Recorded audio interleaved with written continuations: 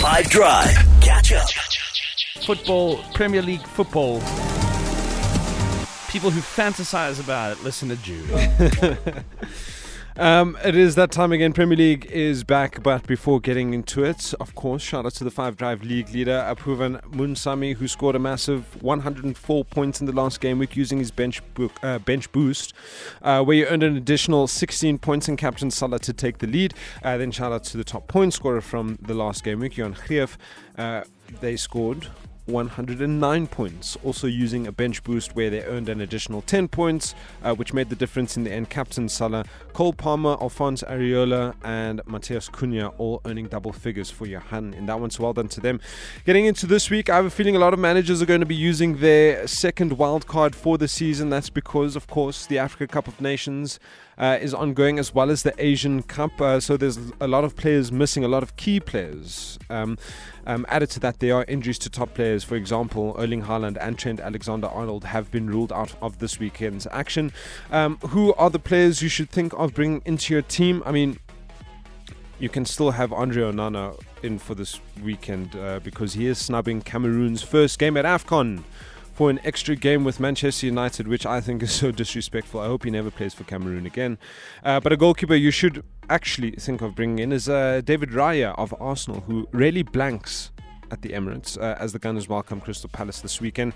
And then in defence, a name that has resurfaced, a very popular player in FPL last season, Pervis Estupiñán of Brighton. He was the most transferred in player since the last game week. He also averages 4.6 points per match this season. In midfield, if you are looking for a Son and Salah replacement, which I feel majority of us are, Bukayo Saka would be the obvious pick. His stats are very attacking, but I think it's one goal in his last 3 appearances. He hasn't produced the output needed to replicate Salah and Son FPL numbers. Phil Foden is another option in midfield. Cheaper options are Brighton's Pascal Gross and Chelsea's Cole Palmer.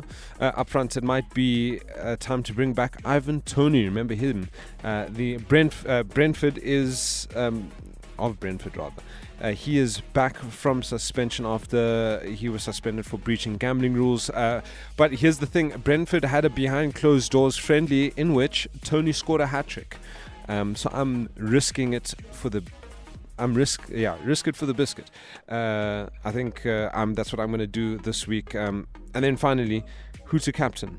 Now that the usual options are representing their countries, a lot of experts are talking about a midfielder as captain: Saka, Foden, Palmer or Gross. Another really popular player talked about when it comes to the captain's armband is Aston Villa's Ollie Watkins. Good luck to you and your team. That's what I have for you today. If this were a real bit of extra time, this is when the ref will blow the whistle because it's finished. Experience. Catch up from some of the best moments from the 5 Drive team by going to 5FM's catch up page on the 5FM app or 5FM.co.za.